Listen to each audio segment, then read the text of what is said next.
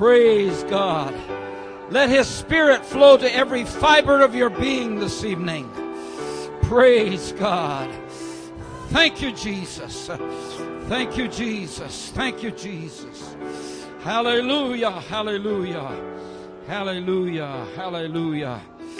Thank you, Jesus. Thank you, Jesus. Thank you, Jesus. Praise God. Praise God.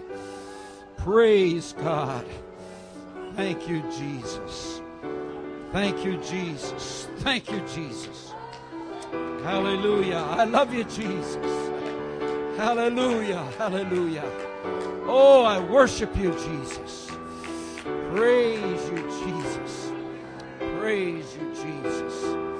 Hallelujah. Hallelujah. Praise God. Praise God. Praise God. Praise God. You may be seated. Praise God. We're so thankful for being here again tonight in the house of the Lord, for the wonderful time of fellowship that Sister Sham and I have had over the last few days here, and to get a chance to meet you folks. We've just really appreciated that opportunity. Praise God. Praise God. I believe that this being the last night, the Lord has something special for us. Praise God. The first miracle that He performed was at the marriage of Cana of Galilee, and turned water into wine, and the master of ceremonies asked the person in charge, how come you saved the best for the last? Well, I think that the Lord's got the best for the last tonight. Hallelujah. And so if you need something from Him, He's here by His Spirit and power to minister to you. Praise God. I'm happy that Sister Sham can be with me. For many years I did a lot of traveling, either in the country where we were laboring or in other places, and she was at home with the kids. And yet the last number of years she's been able to travel with me, and she's been a great blessing. I do a lot of talking in the pulpit. She does most of the ministering outside of it. And so we kind of try and work together that way. And we're just thankful that she can be here tonight. I'm going to ask her to come and to greet you at this time. Praise God.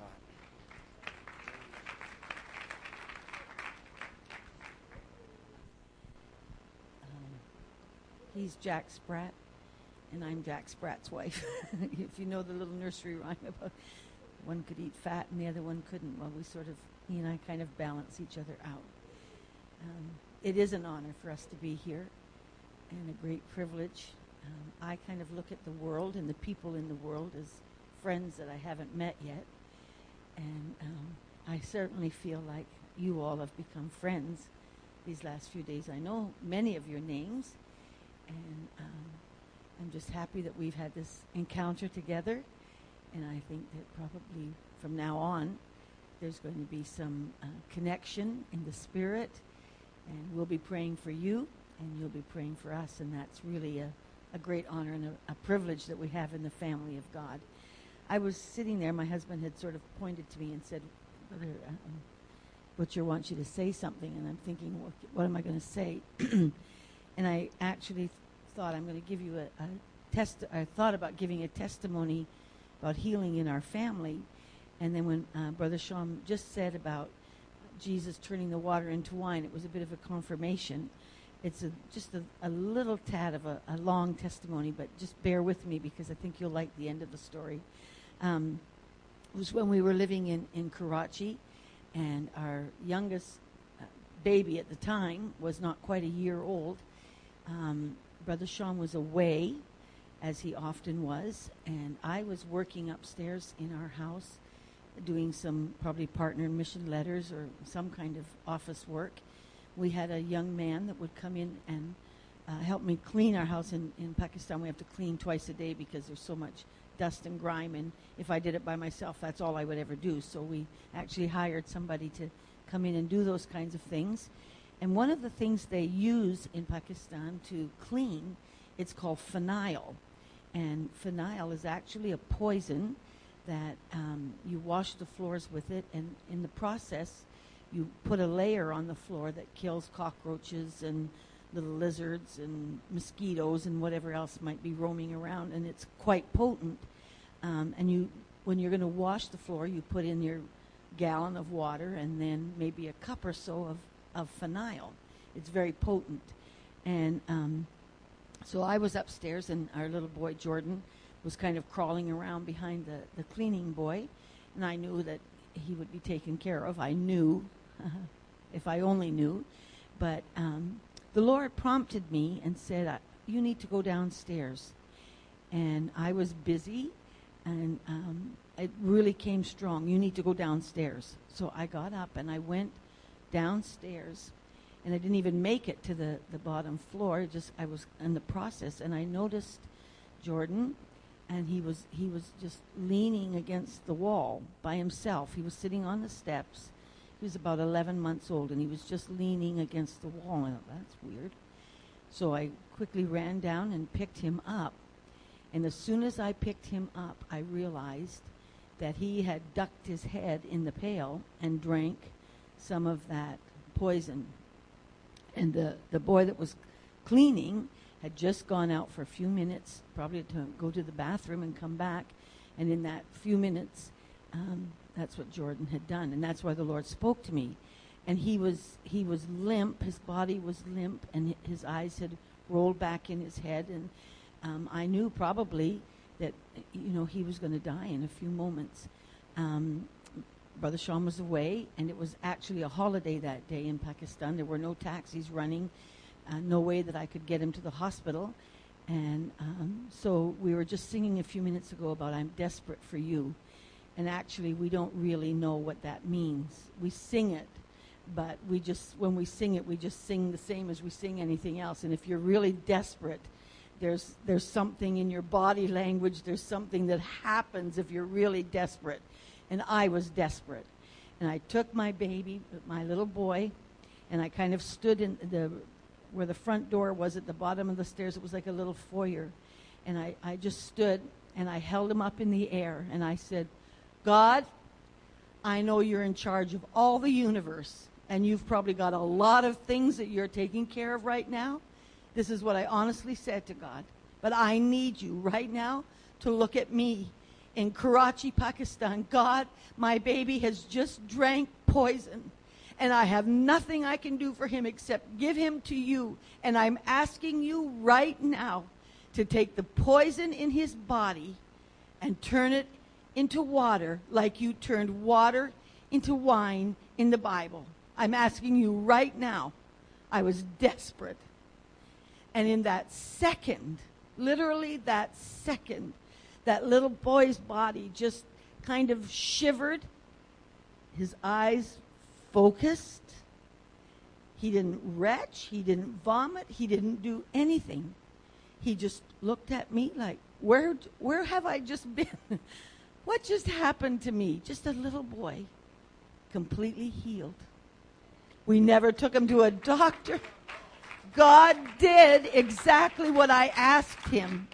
If you're desperate tonight, if you came here and you have something in your life going on, something in your heart, something in your mind, something in your spirit, if you're really desperate for God to do something, catapult yourself off of that chair. When it's time to run to the altar, run to the altar. Run to God. I'm a witness tonight. I'm a testimony that Jesus is ready to do what you need him to do. When you're honest, when you're sincere, and when you're desperate, he's going to come running to you and meet your need. I am so glad I know him tonight. I am so glad I know Jesus. And I am so glad that Jesus knows me. Jesus knows me. And we're great friends, and I love being in his presence. And I love being in his presence with you. God bless you in Jesus' name. Praise God. Praise God. I do want to thank the Butcher family for their tremendous hospitality. We've had a great time laughing and sharing different experiences. And we just have really enjoyed being with them. We met them briefly in Kuala Lumpur and Sri Lanka. That seems like the only time you meet people is when you're traveling to international conferences. But to be with them has been a real joy. We want to thank each of you that have been so warm and kind to us here. We've really appreciated your hospitality, making us feel at home. Praise God. I'm going to ask you, if you would, again, one more time to stand. I know you've been up and down several times, but I'm going to ask you to stand in honor of the Word of God one more time. And we're going to turn in our Bibles to the book of Joshua, chapter 14. Joshua chapter 14. And I'd like to read verses 10, 11, and 12, and then also verse 14. Joshua chapter 14, and beginning at verse 10.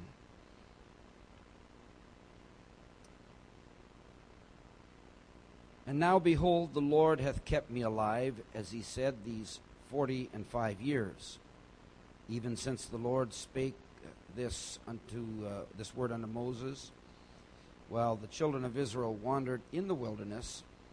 And now, lo, I am this day 85 years old. And as I am strong this day, I was in the day that Moses sent me, as my strength was then, even so is my strength now, for war, both to go out and to come in.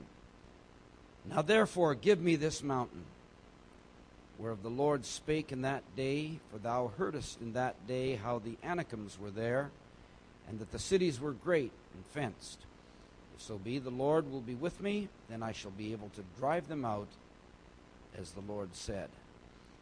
Then in verse 14, Hebron therefore became the inheritance of Caleb the son of Jephunneh the Kenizzite unto this day, because that he wholly followed the Lord God of Israel. Chapter 15 and verse 14. And Caleb drove thence the 3 sons of Anak, Sheshai and Ahim and Talmai, the children of Anak. Lord Jesus, we do thank you again tonight for your presence. We thank you for the way that you've met with us in this conference. And now on this last night, we're asking that you would minister once again by your mighty power. You know the needs of every person here. You know, Lord, what we are desiring, and I'm asking that we would reach out in faith to you. Put something in our heart to reach even higher than what we have gone. And we ask these things now in that name which is above every name. In the name of Jesus we pray, and we give you glory. Hallelujah. Let's worship him one more time. Thank you, Jesus. Thank you, Jesus. Thank you, Jesus. Hallelujah, hallelujah, hallelujah. Thank you, Jesus. Thank you, Jesus. Thank you, Jesus. Praise God. Praise God. Praise God. Praise God. Praise God. Oh, we lift you up, Jesus. We exalt and glorify your name. Thank you, Jesus. Thank you, Jesus. Thank you, Jesus. Praise God. You may be seated.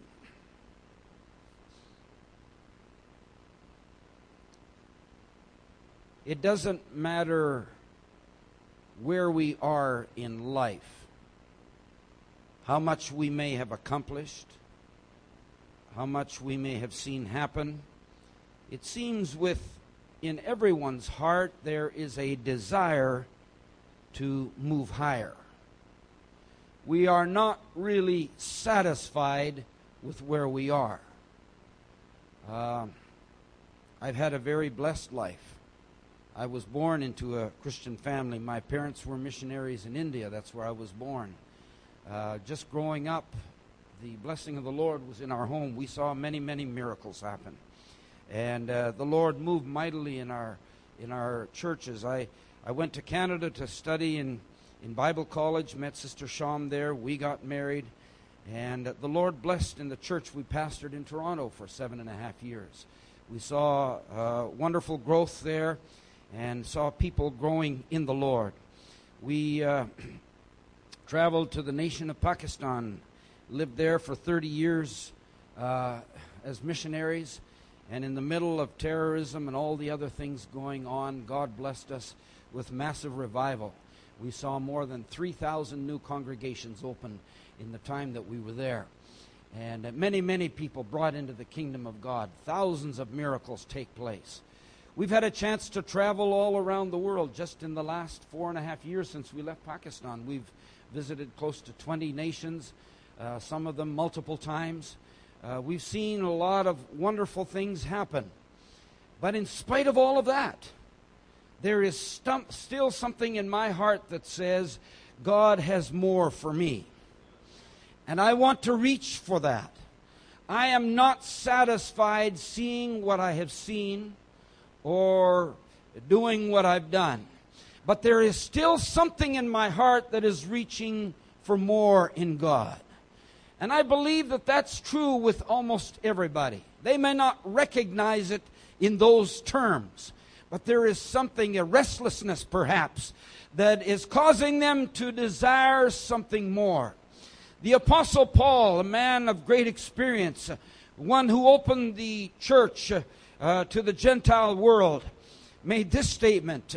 He said, I'm leaving those things which are behind, and I'm pressing forward to the mark of the high calling of God in Christ Jesus. There is still something more that I can do. There are still heights that I can reach. There are still things that God has for me if I will continue to press ahead. And I think if I could talk to almost any one of you here individually tonight, you would also say, there is something in my heart that says, I'm not satisfied where I am now. I'm not willing just to stay here, but I want to move higher. I want to go to a greater plateau. There is a new paradigm that I can reach if I will continue on and press forward. Praise God. We've read about Caleb here tonight. I think most of us are probably familiar with the story of Caleb. He was one of 12 spies that had been sent by Moses into the land of Canaan to spy out the land. Israel had been slaves for more than 400 years, but God had promised He would bring them back to the land that they had left many years ago. And so they, under Moses, had wandered through the wilderness and had come to the point where they were getting ready to enter the promised land. But just before they did, Moses sent these 12 spies. They were not common men. They were leaders in their tribes. And so they were men of wisdom, men of understanding. And they went into the promised land, and they saw there that the land was flowing with milk and honey. It tells us in one place that they actually cut grapes that 2 men had to carry on a pole. The weight was so heavy. And it was an amazing land. They'd been living in the desert for a long time. But when they came back, although they knew it was a land that was flowing with milk and honey, 10 of these spies could only see the problems. God had told them to go forth and to take the land, and He said, I'll be with you. But even though He had opened the Red Sea so that they could cross on dry land, even though He had fed them manna and quail in the wilderness, even though He had given them water from a rock, somehow the problem of the moment overwhelmed them, and they become fearful again. And so the 10 spies said, yes, it's a land flowing with milk and honey, but they have giants there. And we're scared. We think probably it's better if we stay out here in the wilderness. But there were 2 men, Joshua and Caleb, who said, let's remember the promise of God. He said He would go with us. And let's go and take the land. But I guess the people decided democracy was the best way. And so 10 against 2 were staying in the wilderness. And for the next 40 years, that's where they wandered. Just out in the desert and in the sand. And while they wandered for those 40 years, everyone who had been 20 years and above died in the wilderness. Because the Lord said only those who have believed me are going to go into the promised land. And so finally, after 40 years under the leadership of Joshua, Israel made their journey into that promised land. And it appears like they had been there approximately 5 years at the telling of this story. Because Caleb said, I was 40 when we went in, and now I'm 45 or 85, and I know that they wandered in the wilderness for 40 years. So they had been there about 5 years in the promised land. And Caleb came to Joshua and he said, Joshua, you know that Moses promised me, because I had kept the promises of God and I had been faithful, that when I came to the promised land, I was going to get an inheritance. And so now I'm coming and asking you for my inheritance. He said, I feel pretty good for my age. Not too bad. And Joshua kind of looked at him and said, well, Caleb, you're 85. You are near retirement age. So maybe you'd like to take a nice little valley over here with a quiet brook, and you can sit and fish the rest of your life and just have a nice, comfortable, pleasant time. And I think he was probably ribbing Joshua. Now, I know this isn't in the Bible, but I have a good imagination, so you bear with me. But I can see Joshua doing this, kind of egging Caleb on, and the fire comes in Caleb's eyes, and he says, I tell you what, I may be 85, but you can leave the valleys for the young guys. He said, give me this mountain. He said, I want a mountain where there are walled cities on the top and where there are giants living on the inside. Don't give me something easy. He said, I'm still feeling like I'm ready to go to battle. Praise God. God has promised us something, and that is what I want. Praise God. Now, to climb a mountain is quite a thing. Last October, we were in Japan, Fukuoka, Japan, and we have a missionary family that had just moved there, and they asked us to come and to pray and do some prayer walks and that kind of thing. And so we had gone there, and he told me that there's a mountain that rises above the city, and from that mountain you can see the whole city of Fukuoka. There's about 2 million people that live there. And so he said, let's go and climb that mountain, and when we get to the top, we'll pray. Well, he's about 20, 25 years younger than I am. And so we started climbing that mountain, and I had to keep looking back. You still coming, brother? Yeah, I said, I'm here. I'm still coming. And so we kept climbing, and finally we reached the top, and we were able to see that city, and we began to pray for it. And I thank the Lord that since then some wonderful things have happened. The Lord has begun to build a church in that city. But what I'm trying to say here tonight is it doesn't matter how old you are. It doesn't matter how young you are. If the Lord's given you a calling or a challenge, and I believe everybody who is a believer, everyone who has received the Spirit of God in them, God has put a desire in them. They may not have shared it with anyone else, but there is a knowledge that God has put something in their heart that they can achieve. There is a certain place in Him that they can reach for, and He's going to help them to get there. Praise God. But you have to begin climbing. You have to go and take the challenge. And so Caleb said, give me this mountain. Now, first of all, he had to climb the mountain. To get to his inheritance, it wasn't just an easy stroll through the park. He had to climb the mountain. And when he got to the top of the mountain, there were walled cities. So he either had to break through the wall, or to climb over it, or knock down the gates, whatever it was, and the enemy would be on the wall shooting arrows down at him. So he has to climb the mountain, then he has to get through the wall, and when he gets through the wall, he's met not by ordinary men, but by giants. Everything that his colleagues had been afraid of 40 years before, he said, that's what I want to overcome. Because these last 45 years, something has been burning in my heart. I know I have a God that's going to help me get to the top and to conquer. I want to prove them even though they're dead. I want to prove that they were wrong. That my God can do it. Hallelujah. Hallelujah. Hallelujah. Praise God. And so it tells us in chapter 15 and verse 14, and Caleb drove thence the 3 sons of Anak, Sheshai and Ahim and Talmai, the children of Anak. He climbed the mountain. He went through the wall. And he killed the giants. What are the giants that are in your life that have been hindering you? What is it that's been stopping you from reaching the promises that God has given to you? I say to you tonight that the Lord has something for you.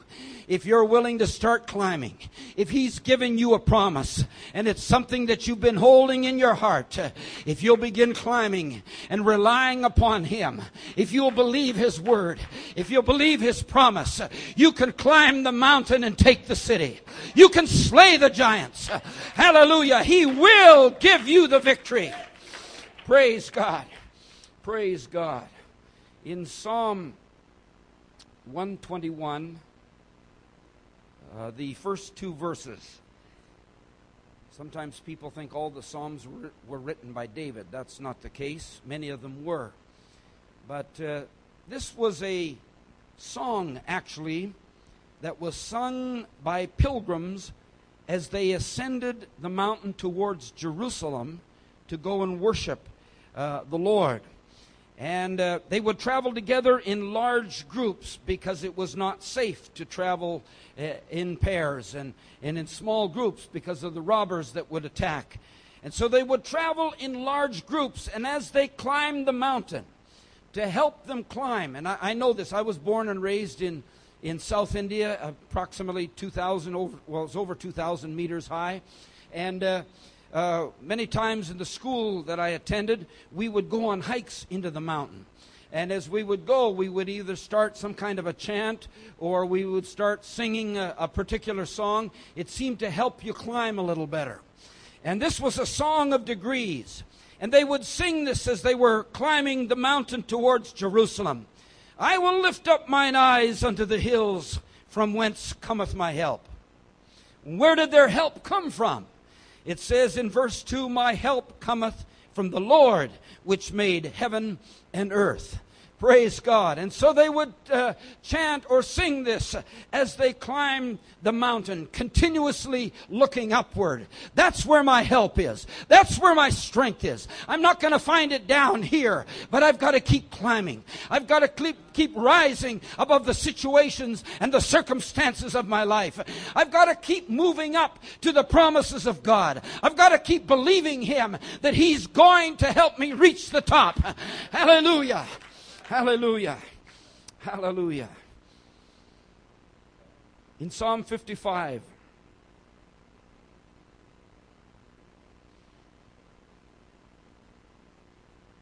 verse 4 of Psalm 55, this one was a psalm of David. And he said, my heart is sore pained within me, and the terrors of death are fallen upon me. He was at a time of great danger in his life, and we know how he faced many circumstances, situations, how King Saul heartlessly pursued after him continuously. He said in verse 5, fearfulness and trembling are come upon me, and horror hath overwhelmed me. And I said, oh, that I had wings like a dove, for then I would fly away and be at rest. David, even in the midst of the terror that he felt, even in the midst of being pursued, there was something in him that said, I wish I could get higher. I wish I could open wings and just begin to soar into the heavens. I don't believe this is my end, but I have a higher calling.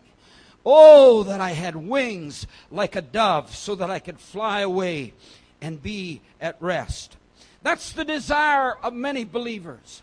The desire to reach beyond where they are now. A desire to climb higher than they've ever climbed before. And the only way that you can conquer a situation is to begin climbing the mountain. You can't just sit and feel sorry for yourself, but you've got to start climbing. You've got to say, there is a way to get to the top, and I'm going to find it. Praise God. I'm going to keep pursuing after that which God has placed in my heart. I'm going to keep seeking Him. I'm going to keep climbing until I reach that goal. Praise the Lord.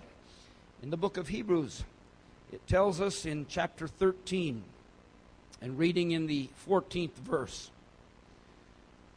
"For here we have no continuing city, but we seek one to come." This is literally, Sister Shams, in my life, I guess, nowadays. We're traveling almost continuously. But I think it also gives a picture of the believer. Even though you may have lived in Perth all your life, I don't know. But supposing that you have, still you are a pilgrim in this world. You are traveling through this world. This is not your final destination. This is not the end of the road for you. Hallelujah. But you're looking for a city. You're looking for a place that is beyond where you've ever been before. Not a continuing city, but we're seeking one that is to come. Hallelujah. We're looking for that city that God has promised us. We're looking for that place that He has said we can reach. He's saying, I want you to continue on. You have to push through the difficulties.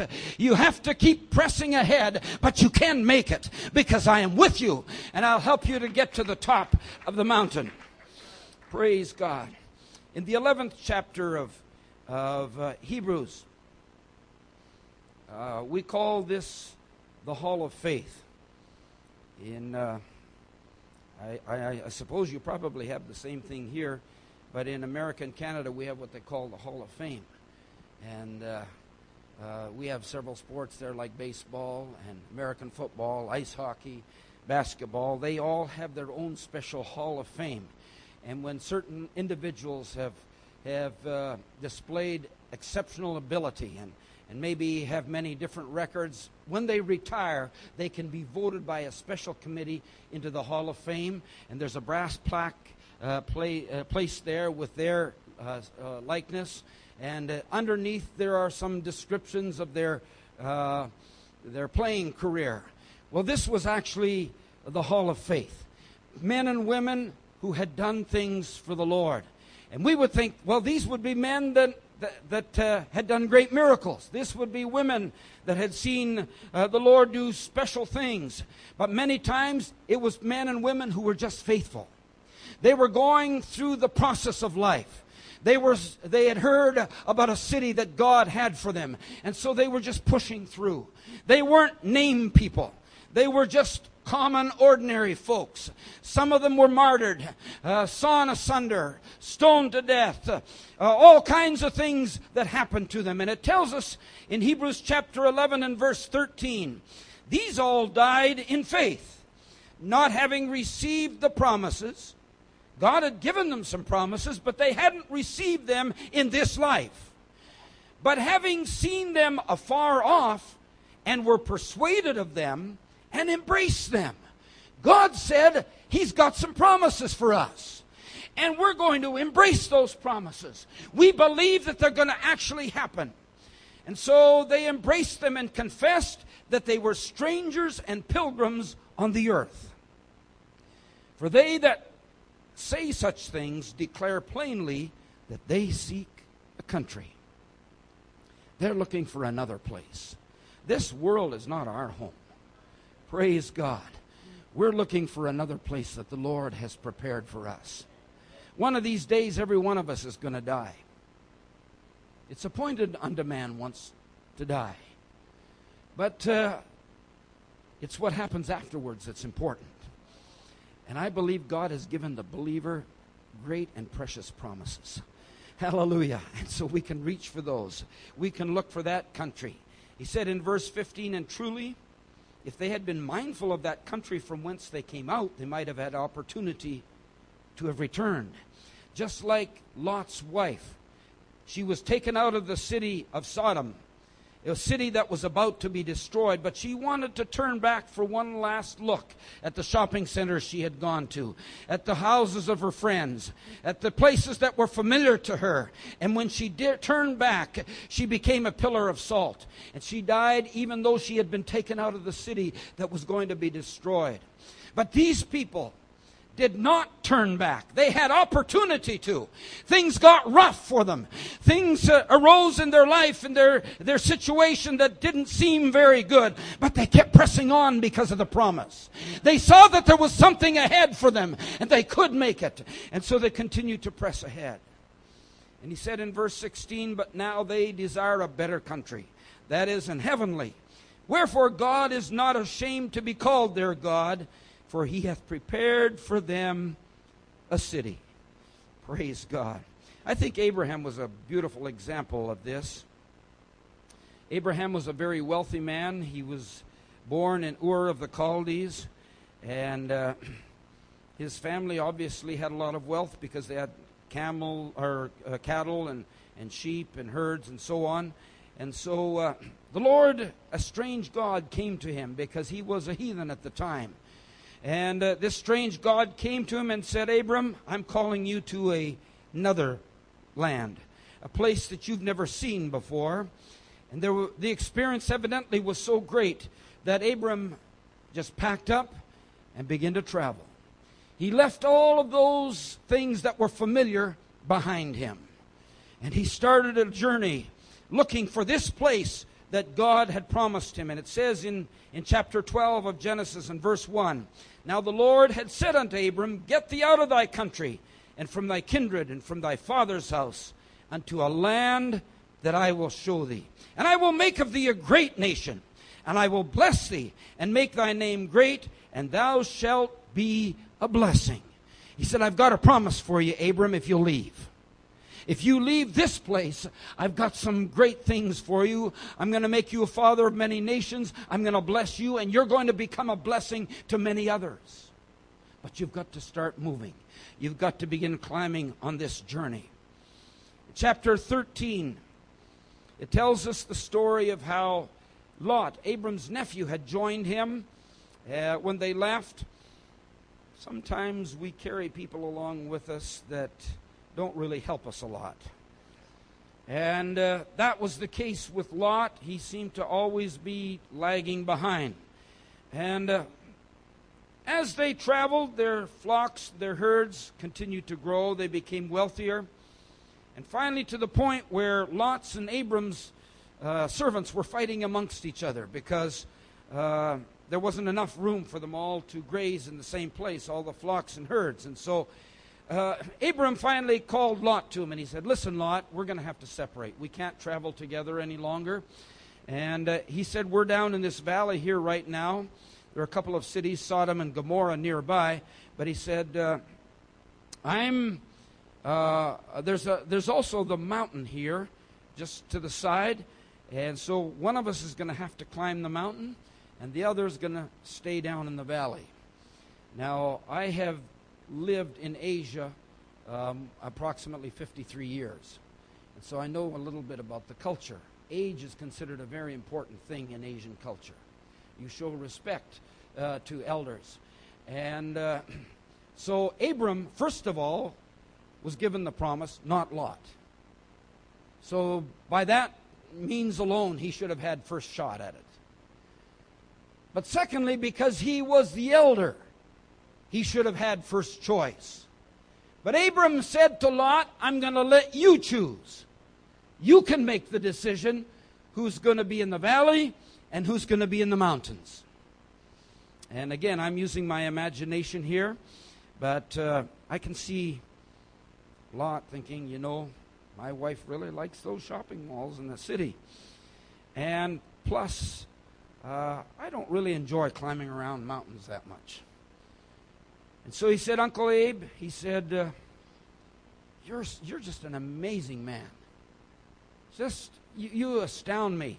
At your age, you're able to do things that most men half your age couldn't do.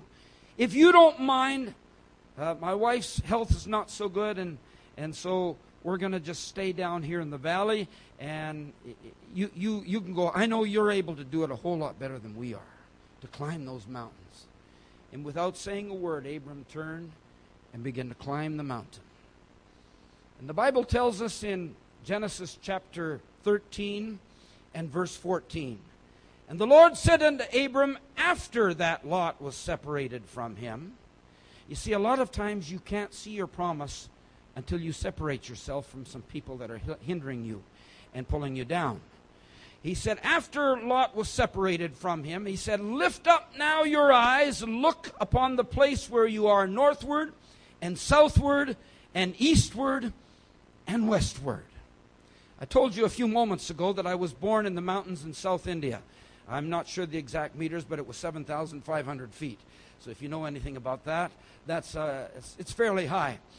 The hospital where I was born, there was a huge window that looked out towards the plains. And on a clear day from that hospital room, you can see the city of Madurai, which is 120 kilometers away. And the view is amazing. It's beautiful. And recently, Sister Sham and I were able to go back there. We hadn't been there for many years, but we had a chance to go back for their general conference in India. It was held in that city. And I decided to go back to the hospital where I was born and take another look through that window. And while we were there, they brought out the ledger, or whatever you want to call it, the register of births. And they opened, I gave them my age and told them when I was born, and they went back, and sure enough, I was born. It's there, it's written. This is not an apparition you're looking at. And but I started to think, maybe allegorically, because there's always been something in my heart that said, don't be satisfied where you are. Keep climbing. And maybe it was even as a baby looking out across. You can't see that well as a baby, I guess. But something about that view. Maybe my mom put it into me. But looking out that window again, I was reminded, Lord, I'm going to keep climbing. You've given me some promises, and I believe I can see it. You see, from the top of the mountain, you can look for miles in every direction. But when you're down in the valley, all you can see are mountains all around. And that's why some people struggle their whole lives, because they've chosen to stay in the valley. God's given them promises that they can see if they got to the top of the mountain, but they're just willing to stay down in the valley. And all they can see are mountains and problems and difficulties and obstacles. But tonight I think somebody's heart is saying, maybe it's time for me to start climbing again. Maybe I need to begin a launch again. God's given me some promises, and I can receive them if I'll seek after Him. Praise God. Praise God. Praise God. He said, for all the land which thou seest, to thee will I give it, and to thy seed forever. Praise God. Praise God. You can view the promise a whole lot easier from the mountaintop than you can from the valley. Praise God. Many years ago, I read a synopsis of a book. I actually haven't read the book itself. It was written by a well-known author, H.G. Wells. It's called The Blind Kingdom. And according to the summary of the book, it was a novel actually, but the story was very interesting to me. But it tells of a group of mountain climbers that went up into the Andes in South America. And they were climbing to a certain peak, and while they were up there, an avalanche broke loose. And it came cascading down the mountainside, and everyone in the party was killed except for one man. He was out in the middle of the mountains. He didn't know where he was now because the snow had swept him down as well. And so he just started climbing around in the mountains and wandered for many days. And then finally, he saw that there was a valley, and in that valley, a very strange-looking village. The village had homes that were set as much as possible in straight lines. I've lived in mountains, and most homes just follow the contour of the mountain. But this one had been set because it was in a valley. I guess there was a little more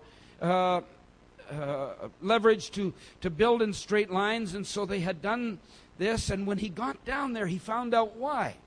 It was because everybody there was blind. Evidently, there was some kind of food in their diet that had caused this, and they could not see, and they had built these homes in rows so they could easily maneuver to get from one place to the next. And so he had not been in civilization for a long time, and so he decided to stay there for a time. And after some time, he fell in love with a young lady from that village. And he decided that he would like to marry her, and so he met with the elders of the village and asked their permission. And they said, well, we'll discuss it. And so they talked among themselves. And finally, they came back to him and they said, yes, we will allow you to marry her, but there's one condition. And that condition is that you'll have to have your eyes put out and you'll become blind like us. We don't want you to be superior and different. We want you to be just like us. And he thought about it for several moments and thought, maybe I'll never be able to get out of here anyway. Maybe that's the way that I should go. And so he said, okay, I'll do it, but please give me one more day to see a sunrise, rather. And so they agreed, and they said, tomorrow at a certain time we will perform this operation, but we're gonna let you see one more sunrise. And early the next morning, as the sun began to rise in the skies, and it had to climb quite high to get up above the mountain peaks, but when it finally started to crest the top of the mountain, there was something that rose up in his heart, and he determined that he was not going to stay there, but he said, I'm going to climb.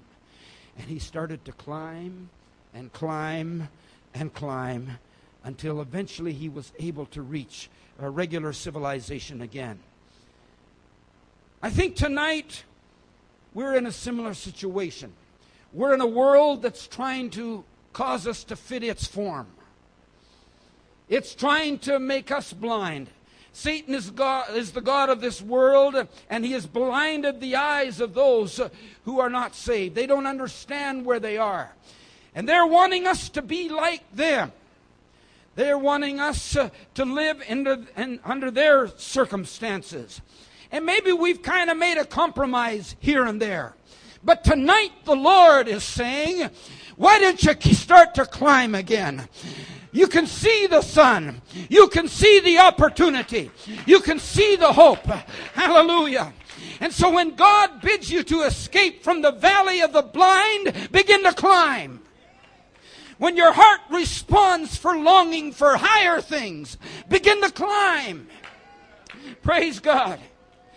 When the free spirit revolts against a mad society in this crazy world, then break away and begin to climb. Praise God. Praise God, because God's giving you a promise. You know what it is. It's in your heart tonight. Don't be satisfied living in the valley of the blind, but begin to climb. Begin to seek after Him. Call upon His name. Psalm 124 and verse 7 says, our soul is escaped as a bird out of the snare of the fowlers. The snare is broken and we are escaped. God has put within the human heart a desire to soar into the heavens. Praise God. He's given us a desire to rise above our present condition. I have read that there have been times when eagles have been captured and put in a cage. And because the nature of the eagle is to soar in the heavens, they will beat against that cage for a number of days. But as the days pass, they do it less and less until finally they don't fight anymore.